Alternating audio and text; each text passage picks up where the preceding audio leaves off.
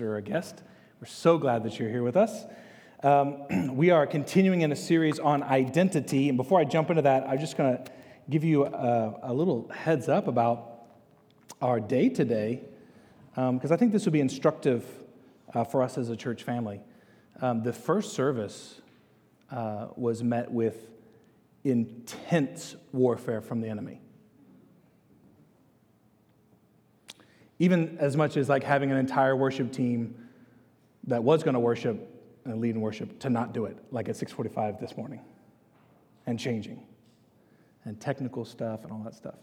And it reminded me again, when we get together and we're singing, we're worshiping, we're hearing the word, we're gathering together as family, I want you to understand that is actually opposed by the enemy. He hates what we're doing. Did you know that? And sometimes we are, and I don't mean this in any negative way, because I do this. Sometimes we are casual in our approach towards worship and the word. And I want to tell you, the enemy is anything but casual against you and I for what we're doing.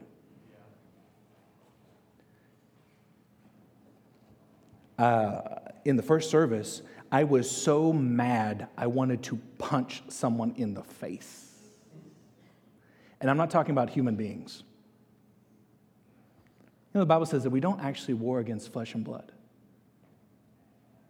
but against spiritual forces, actually. So I want to encourage you, hopefully this is encouraging to you, when we come and when we gather, small groups, worship, looking at the word, gathering together as a church family, understand if you're casual, the enemy is not casual towards you. He is actively helping you to be blinded from the glory of Jesus. And when we sing songs like we just got done singing, and we read a text like we're about to read and walk through, the enemy hates it. What we've been doing today, the enemy hates it. So I want to give everybody a heads up. It's not just worship, it's like war. And some of you are like, sheesh, this guy's intense. I'm actually like a really like normal person, but I hate the enemy, and I really love Jesus, and I hate it when I'm blinded from the glory of Jesus by the enemy because I'm casual in my approach towards worship.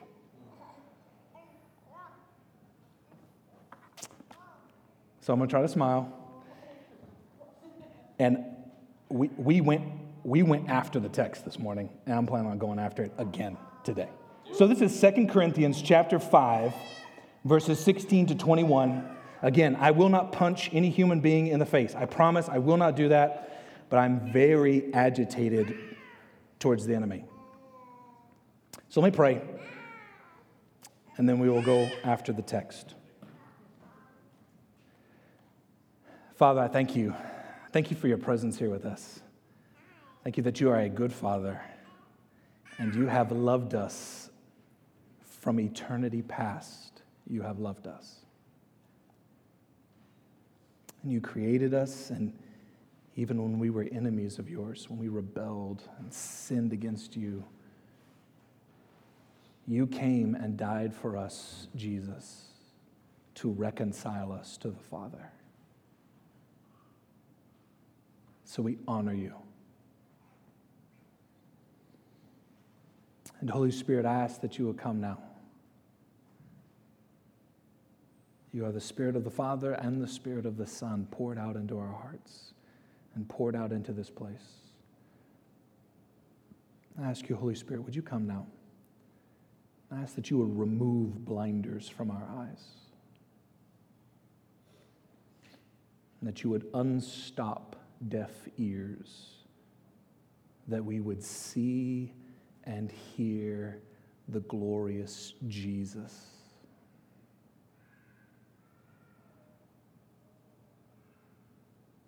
And I agree with my brother Paul in his prayer earlier. We command all work of the enemy to cease now in Jesus' name. Jesus, we honor your presence here with us.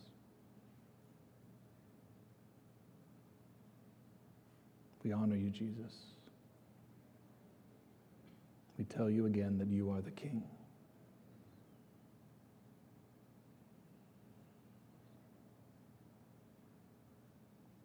I thank you for your peace and your stillness right now.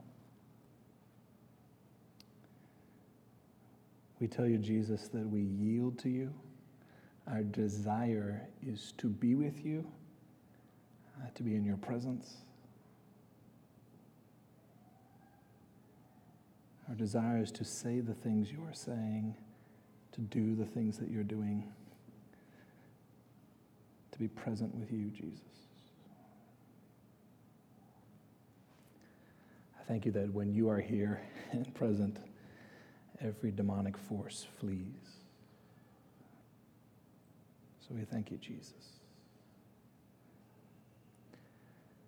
And it's in the mighty name of Jesus that we pray. Amen. Can y'all tell when the manifest presence of Jesus enters into the room? It's different. And one of our priorities as a church family we've been pressing into is that we want to lead open-handed. And that means things like if you're praying before a message and you're just praying because you pray. And then we're going to close the prayer and get into the message. But when you start praying and then you can tell Jesus just walks in, it's like, okay, well, the king is here. So the jester should stop talking. And I mean that serious. I'm being serious. A lot of preaching is just a lot of jesters. Because the king wants to be here and be the focus of our attention. Does that make sense what I'm saying? So, we are going to look at this text, but we're going to do this message differently. So, there are identity statements in the text that the Father is wanting to target in every single person in this room. Because you're here, and the King just showed up, so he's got things to say to each individual one of us right here. So we're going to walk through this text, and we're going to target some identity statements that are in the text, including the title of the sermon, which is Righteous Ambassadors, which is to say that by grace through faith in Christ, every single one of us in Christ are righteous ambassadors. So we're going to look through the text, make some implications. We'll see what the Lord says. Does that sound good? Okay, here we go. This is 2 Corinthians 5, verses 16 to 21. I'm just going to walk through verse by verse through this text. Paul is writing to the Corinthian church, and he writes this. He says, "From now on, therefore, we regard no one according to the flesh, even though we once regarded Christ according to the flesh. We regard him thus no longer. Therefore, if anyone is in Christ, he is a new creation." Someone say new creation. That is an identity marker about you right now by grace through faith. If anyone is in Christ, he is a new creation. The old has passed away. Behold, the new has come. All this is from God, who through Christ reconciled us to himself and gave us the ministry of reconciliation. That is, in Christ, God was reconciling the world to himself, not counting their trespasses against them, and entrusting to us the message of reconciliation. Therefore, we are ambassadors. Somebody say ambassadors. We are ambassadors for Christ, God making his appeal through us. So we implore you, on behalf of Christ, be reconciled to God. For our sake, he made him to be sin, who knew no sin, so that in him we might become the righteousness of God. This passage literally changed my life. One of the most spectacular passages. Listen, the whole Bible is spectacular, let's be honest. This one is one of the most spectacular passages there is. Let's go verse by verse. From now on, therefore, we regard no one according to the flesh. So Paul says, listen, there is a way of regarding people. He says, from now on, I'm regarding no one according to the flesh. He says, from now on. Now, what is the now on? This is interactive, by the way. What's the now on? He says, from now on, therefore, we regard no one according to the flesh. Anytime you see the word therefore, you just back up a couple verses, because whatever he just talked about is the ground for what he's just said. Does that make sense?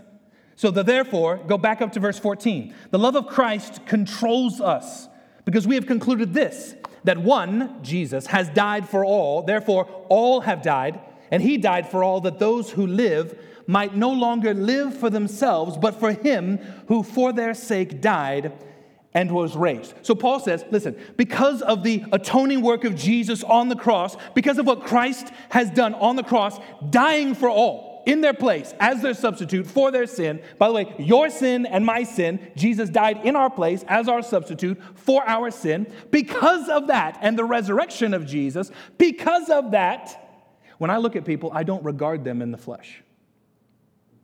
Now, isn't that an interesting phrase? When he says, I don't regard people according to the flesh, he's talking about a worldly way that we look at people and define people. You know, like when you look at someone and you meet someone for the first time, what's one of the first things that you ask them?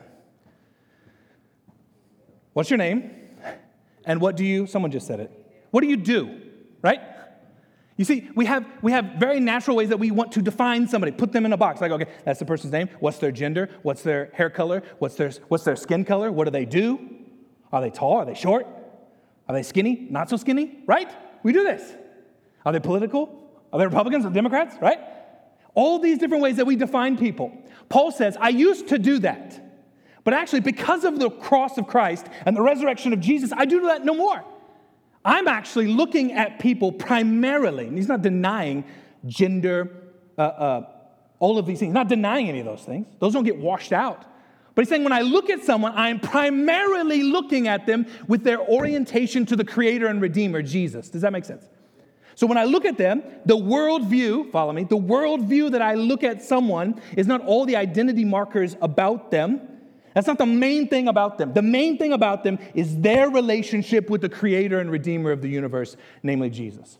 Now, this is entirely relevant in our culture, because our culture's worldview says that you are most important depending on the intersection of your identity markers. Is that correct? You know what I'm saying? Like, we are primarily identified by the intersection of different identities. In the gospel, seeing Jesus, actually, we don't do that to one another. We actually regard no one according to the flesh. We regard them according to Christ. Does that make sense? He also says, I used to regard Christ according to the flesh, and I regard him thus no longer. What's he talking about? Remember when he's on the way to Damascus persecuting the church, right? He doesn't know Jesus yet. When he thinks about Jesus, he's like, that must be a heretic. That's not a God follower. That's definitely not the Messiah. So I'm going to persecute, imprison, and kill anyone who follows him. That's what Paul was doing. He looked at him according to the flesh.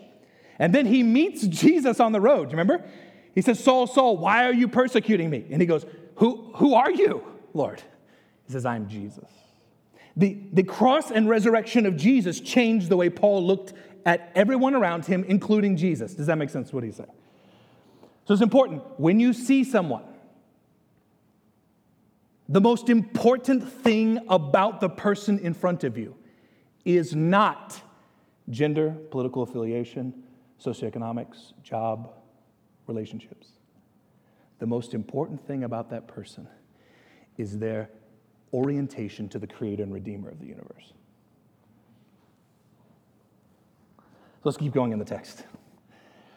Verse 17, therefore, based off of what I've just said, therefore, based off of this way of looking at the world, looking at people around me, therefore, if anyone is in Christ, he is a new creation. The old has passed away. Behold, the new has come. This is how he can actually look at someone, and it's mainly identified by their relationship with God, not by all of these physical attributes about them. Why? Because in Christ, actually, we become new creations. By grace through faith, coming to faith in Christ, we're actually born again. The Spirit of God actually comes and recreates us into a new creation. I said this in the first service. When we are around brothers and sisters, we should be looking at each other and being like, dude, you're looking new today. looking new. But oftentimes, especially in church, church hurt. Oftentimes we look at people according to the hurts they have done to us. Oh, remember when she looked at me that way and gave me that side-eye thing? I don't see them as a new creation in Christ. I actually see their old man, their old sin nature. Does that make sense what I'm saying? It's important that when we see each other, especially brothers and sisters in Christ, that we're actually not seeing the old man. The old man, the old sin nature is actually buried in the ground. It was actually in the tomb, buried. And we want to dig up those bones and put them back on people and hold them accountable for stuff that they did to us, rather than seeing them as a new creation. All right, I got to keep going. If anyone is in Christ, he's a new creation. The old has passed away. Behold, the new has come. Verse 18. All of this that I'm talking about is from God. All the prepositional phrases are amazing. From God, who through Christ reconciled us to himself. Verse 19, that is, in Christ, God was reconciling the world to himself. All these prepositions related to God. 18, all this is from God, who through Christ reconciled us to himself and gave us the ministry of reconciliation. That is, in Christ, God was reconciling the world to himself, not counting their trespasses against them, and entrusting to us the message of reconciliation. So we got a really big, important theological word that's been put here, and it is the word reconcile. Now, I'm not an accountant, but I know we have accountants, and they are reconciling stuff all the time, right? I got this Excel document right there. I'm going to reconcile that with this thing right here. Now, in the kingdom, and by the way, I'm not making fun of that. It's not my area of expertise. But in relational category, I'm not talking about Excel documents. I'm talking about in relational categories, when God says he's reconciling the world to himself, that means this. God and humanity were created to be like this, right? And then we, as human beings, have actually rebelled against God, and we actually left God. We're over here. Reconciliation is the process by which humanity is restored back to God. God didn't go anywhere, right? Did he? He didn't go anywhere. He's here. He's holy. He's righteous. He's just. Humanity, we have sinned against him, and we went over here. And this reconciliation thing is the process by which this over here, enemies of God, disobeying God, are returned back to God. And he says all of this is from God. Did you see it? Verse 18. All of this is from God. I just want to encourage you. In our Christian walk, many times, people think so self-referently when it comes to their walk with Jesus. Like, I'm the most important thing about my walk with Jesus. My obedience, my understanding, my reading the Bible, my praying. You know what I'm saying? We're incredibly self-referent. But actually, the Christian walk is based more on God than it is about us. Do you see it in the text?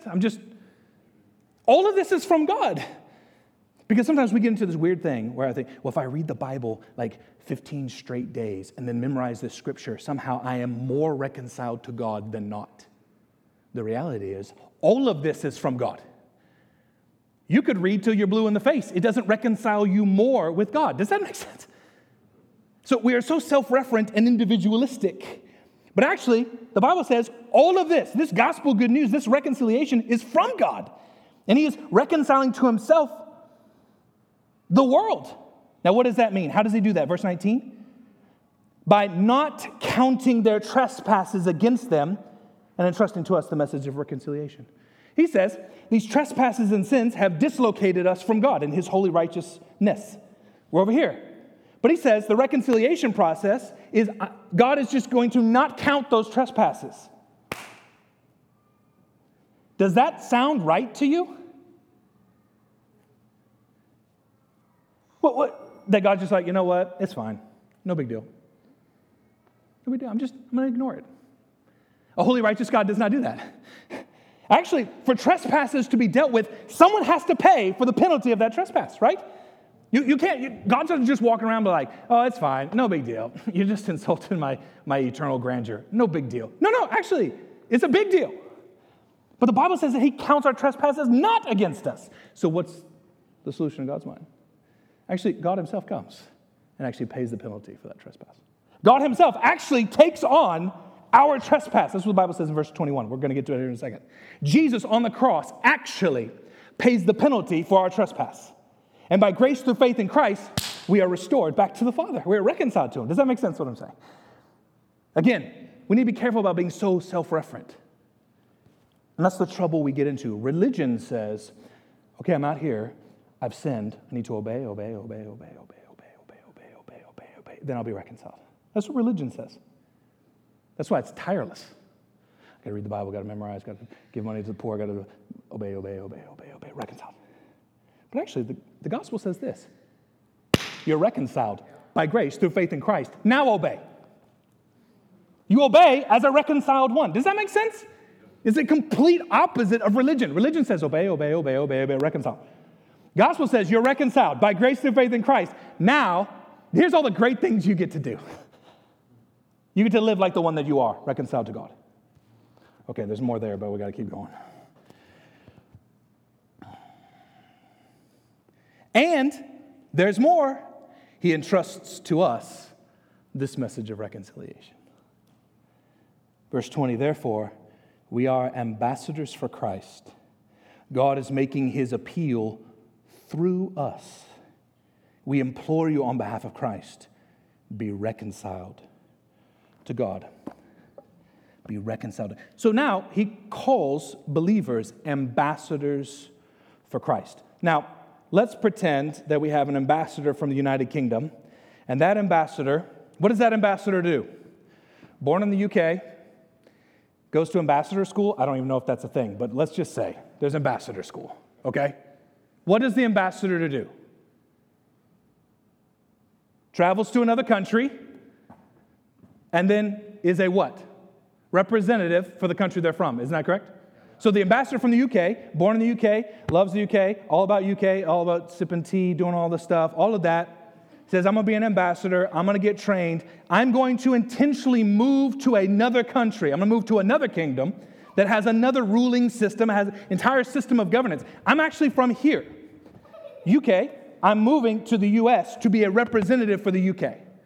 And now, my main job is to tell everybody in the US, this is what the Queen is like. She's awesome. She butters her bread just like this. We have a great time. She's amazing. You would love her. And you're communicating what your home country is like. Is that fair? He takes that same analogy and puts that on us as believers. That actually, we are not actually from here. We're actually from the kingdom of God now. And we are living in a different land, and we are representing the King himself. So much so, the Bible says that he is making his appeal through us. Which is to say, when the ambassador is speaking to other ambassadors here in the U.S., he is speaking for the Queen, isn't he? This is what the Queen thinks. This is how the Queen says that we should negotiate this particular situation. Same with us. We actually become representatives speaking for God. And what do we say? It's in the text. We implore you on behalf of Christ, be reconciled to God. The content of our ambassadorship, if that's a word, is that we get to tell everybody else, hey, you were like this. Guess what? You don't have to obey so that he'll love you. Actually, you can be reconciled to God by grace through faith in Christ, and then you get to live this amazing life with him. And oh, by the way, it includes obeying him. We actually get to tell that story to everybody. And everybody should get to hear the truth that they can be reconciled to God. And it doesn't depend on their behavior and achievement. Actually, it has been achieved for them in Jesus. This is really good news. It's so good that the early church they appropriated a word, euangelion. That word means too good to be true news. They appropriated it and just said, this is what we're going to start calling it. It's called the gospel. It's like the best news ever. And we get to tell everybody the best news. You know those moments where you've got some little secret thing and you just can't wait to tell somebody, right? I can't wait to tell them. I can't wait to tell them this surprise. It's that kind of posture. I can't wait to tell these people. This is so amazing. Actually, they can actually experience peace, forgiveness, reconciliation, mercy, grace, all of this. And they don't have to obey a bunch. They actually get to be restored by grace through faith in Christ. That if he's their boss, reconciled. It's an amazing, amazing truth that we get to share in. So what are we saying? Verse 21. What do we tell people? Verse 21. For our sake, he, the Father, made him, which is Jesus the Son, to be sin. The Father made the Son to be sin. Who knew no sin?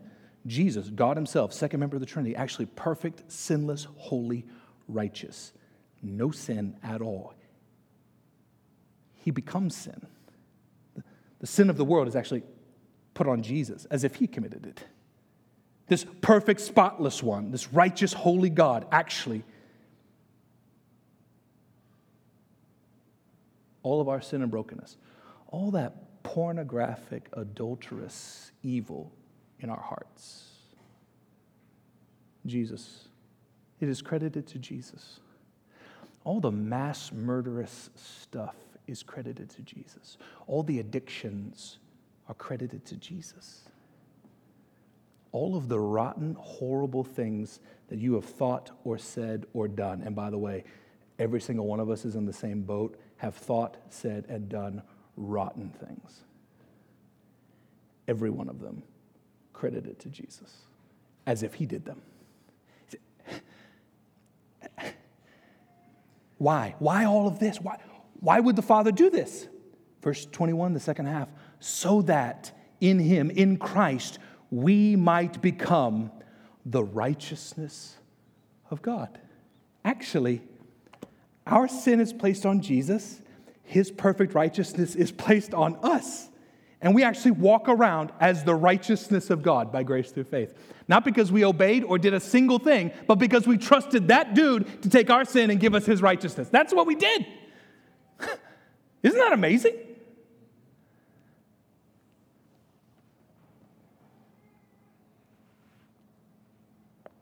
So let's talk about some implications and we're going to be finished. Some implications.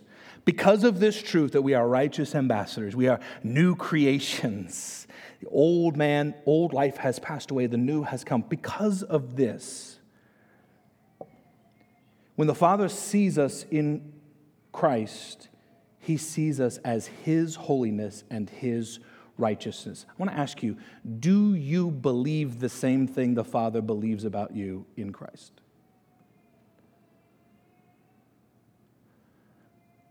It's one thing for Jamie to get up here and say it. It's another thing for you to wake up in the morning, to go through your day, and be conscious of the fact that by grace through faith in Christ, you are the righteousness of God. You are the holiness of God. You know, there's a weird thing that happens. I think it's part of sort of the North American Puritan group where we have so emphasized the sinfulness of our nature. And by the way, every one of us has sinned. I'm not denying that one bit. But we overstate the case on sin. Actually, the Bible says that the old man has passed away. Our sin nature has actually been taken away from us, killed off. Actually, we are righteous now. The problem, of course, is, you should all be thinking this question, which is, well, Jamie, what about when I sin? I mean, if I'm the righteousness of God, we got a problem. Like, I literally thought some stuff like 15 minutes ago. And in that moment, what's happening is those habits, this old nature that has been killed off, crucified, the old man that is dead, actually, in those moments where it's almost like we're digging up old behaviors, an old man, and like trying to put it back on ourselves. Instead of actually just walking as the righteousness of God. Does that make sense? These are old habits, and they die hard. That's why the Bible says, consider yourself dead to sin and alive to God. So there is a dynamic here at play. So the implication is, do you see yourself this way? Second implication, when you mess up, I want to encourage everybody in the room, when you mess up and you confess your sin to Jesus, the Bible says you are immediately restored. The Bible says, if you confess your sins, he is faithful and just to forgive you of your sins and to cleanse you from all unrighteousness. Did he say half unrighteousness or all unrighteousness?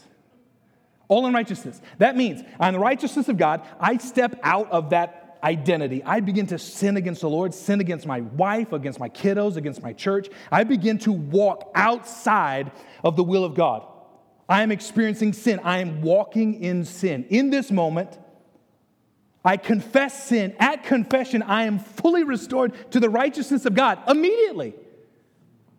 And the reason I press this, and some of you know this story, in college, I would sin against God, and then I would confess my sin, and then I would create some sort of system of penance where I would read the Bible and try to memorize scripture and then pray. I would do all of this crazy stuff because I didn't believe the Bible.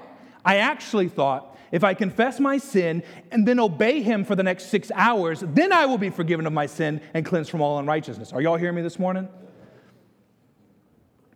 Actually, I'm betraying the fact that I don't understand the gospel and I don't believe the gospel. I believe the gospel is, yeah, he died on the cross, but I also got to do some stuff for him to cleanse me from all unrighteousness. That is not the gospel, that is religion.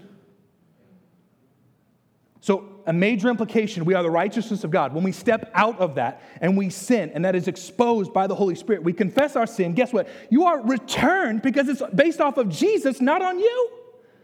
So you are returned to the righteousness of God. It's amazing.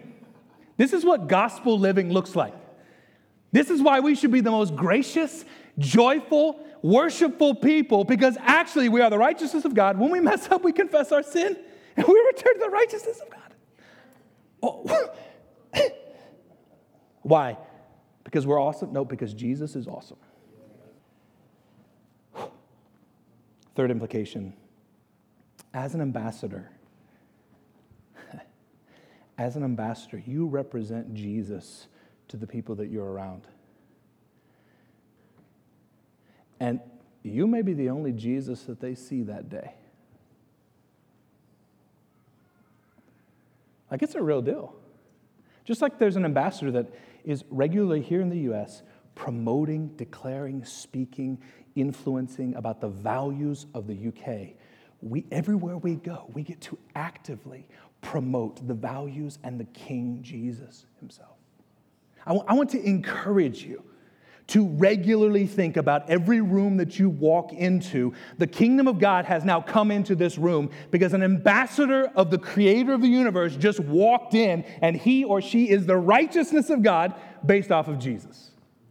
So that means that room and those people are going to get some love from the Father. Because the Father's heart is for the people that are around us. Isn't that true? You walk into a space, the kingdom of God is coming. I want to encourage you in this way. I was a part of a church in Oklahoma, and I think this is for us right now. I think this is for you all this week. Our culture is driven and plagued with anxiety and fear. The kingdom that we are a part of, we are not citizens of the U.S. primarily. We are citizens of the kingdom of God. And that kingdom is a place of peace. And it is a place of joy. And this is from the Lord for you. You all are going to walk into situations this week where you will walk into a room that is filled with the anxiety of the kingdom of this world. And I believe the Father wants to bring peace to that room and to those people through you. And by the way, you're like, but Jamie, I'm a really anxious person. Let me just remind you again, it has nothing to do with you. Some people are like, well, I can't pray for healing because I'm sick. It has nothing to do with you. This is what's important that we understand. All of this is from God. So if you're anxious and you walk into a room of anxiety, guess what? You are the righteousness of God. You are an ambassador of the King, and the King is the Prince of Peace, and he's coming to that room to bring peace. And you can be anxious all you want. He's not all that bothered by your anxiety. He wants to move on those people. Are y'all hearing me this morning? So this week, I'm telling you, you're going to walk into rooms, and I would encourage you to walk in the room. You don't have to say anything. I would just be like, Jesus, in your mind, you can say it out loud if you want. Jesus, I ask that your kingdom would come now, and I'd like for you to bring peace Would you bring your kingdom? I'm representing you here, and the kingdom of light is supposed to come right here. So I'm asking you to come. I was in Oklahoma. I was about to tell this story. I was in Oklahoma. We were a part of a church. We were regularly prayer walking the neighborhoods around our church. There was a park just down the street from our church. That park was the hub for the drug trafficking and human trafficking of that part of North Tulsa. So we would regularly prayer walk that park, like weekly. And on multiple occasions, we'd find ourselves standing with a group of people just talking to them. And these folks were high as a kite. I mean, they didn't know who I was. They didn't know what was happening. Multiple occasions, I'm not joking, this isn't pastoral speak.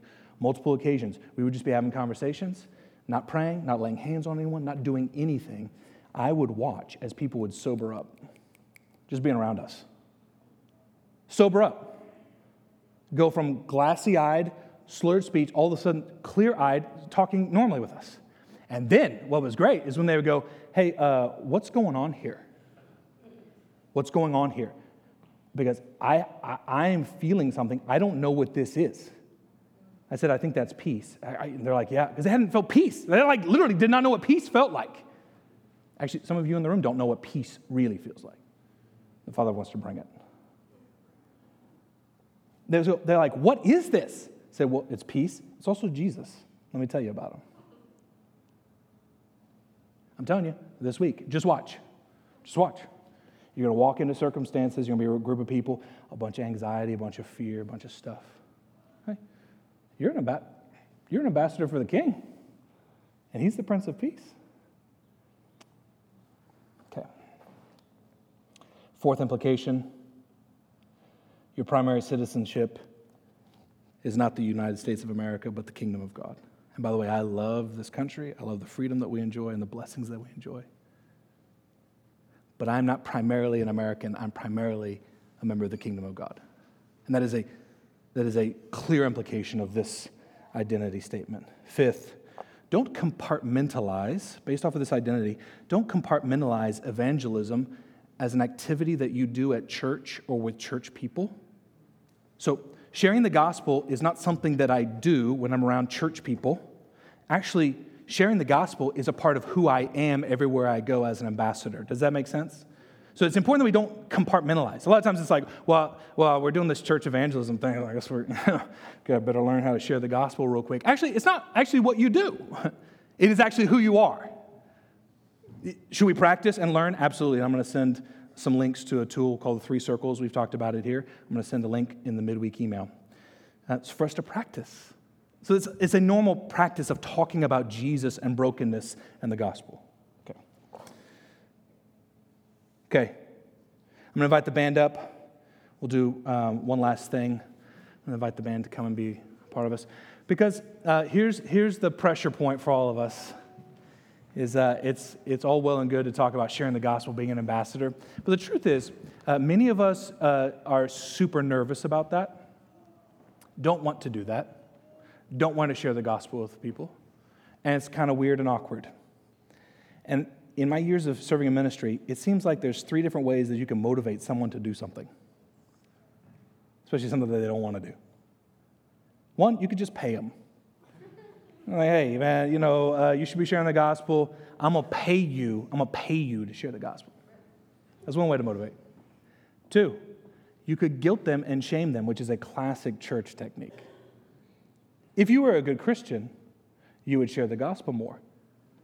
If you were a good Christian, you'd already gotten 3 people saved on your way up here. Has anybody ever heard that? I've been in churches that said that. If you're on an elevator with somebody, they better be saved by the time you get to the bottom floor.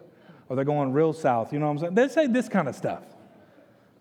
That's unfair. They said it, but you can pay them, you can guilt and shame them, but the biblical motivation for doing anything, including sharing the gospel, is actually in this text.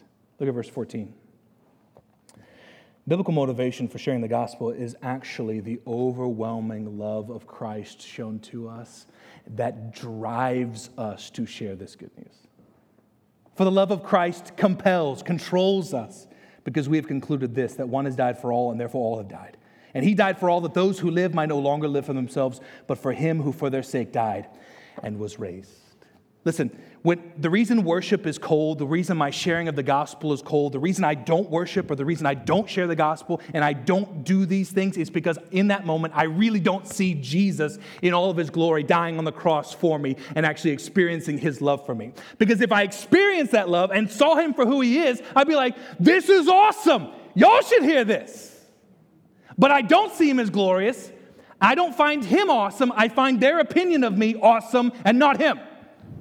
So the biblical motivation is, Jesus, help me see you as awesome so that their opinion is not as awesome so I can tell them about you who are awesome. So you don't need to be guilted into anything. Nobody needs to pay you to share the gospel. Ask the Holy Spirit to give you such an overwhelming sense and vision for who Jesus is that it's spilling out on everybody. That he is the creator and redeemer of all things. And he has come to reconcile. Everybody you come into contact with, you know what? He wants to reconcile. So let's stand. I'm going to pray for us. We're going to sing. I'm going to invite prayer team folks to come up. You may need to be reconciled to Jesus today. I'm going to invite you to come and receive prayer. You may say, Jamie, I am cold towards the Lord. I am cold about evangelism, sharing the gospel, being an ambassador. I need prayer. Come and receive prayer.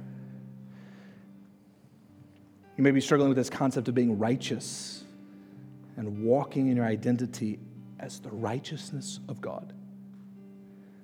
I encourage you to either come and receive prayer or to just receive from the Lord right where you're at. Let me pray for you. Pray for us. And we're going to spend just a few moments. Prayer teams, I invite you to come. Father, I bless these.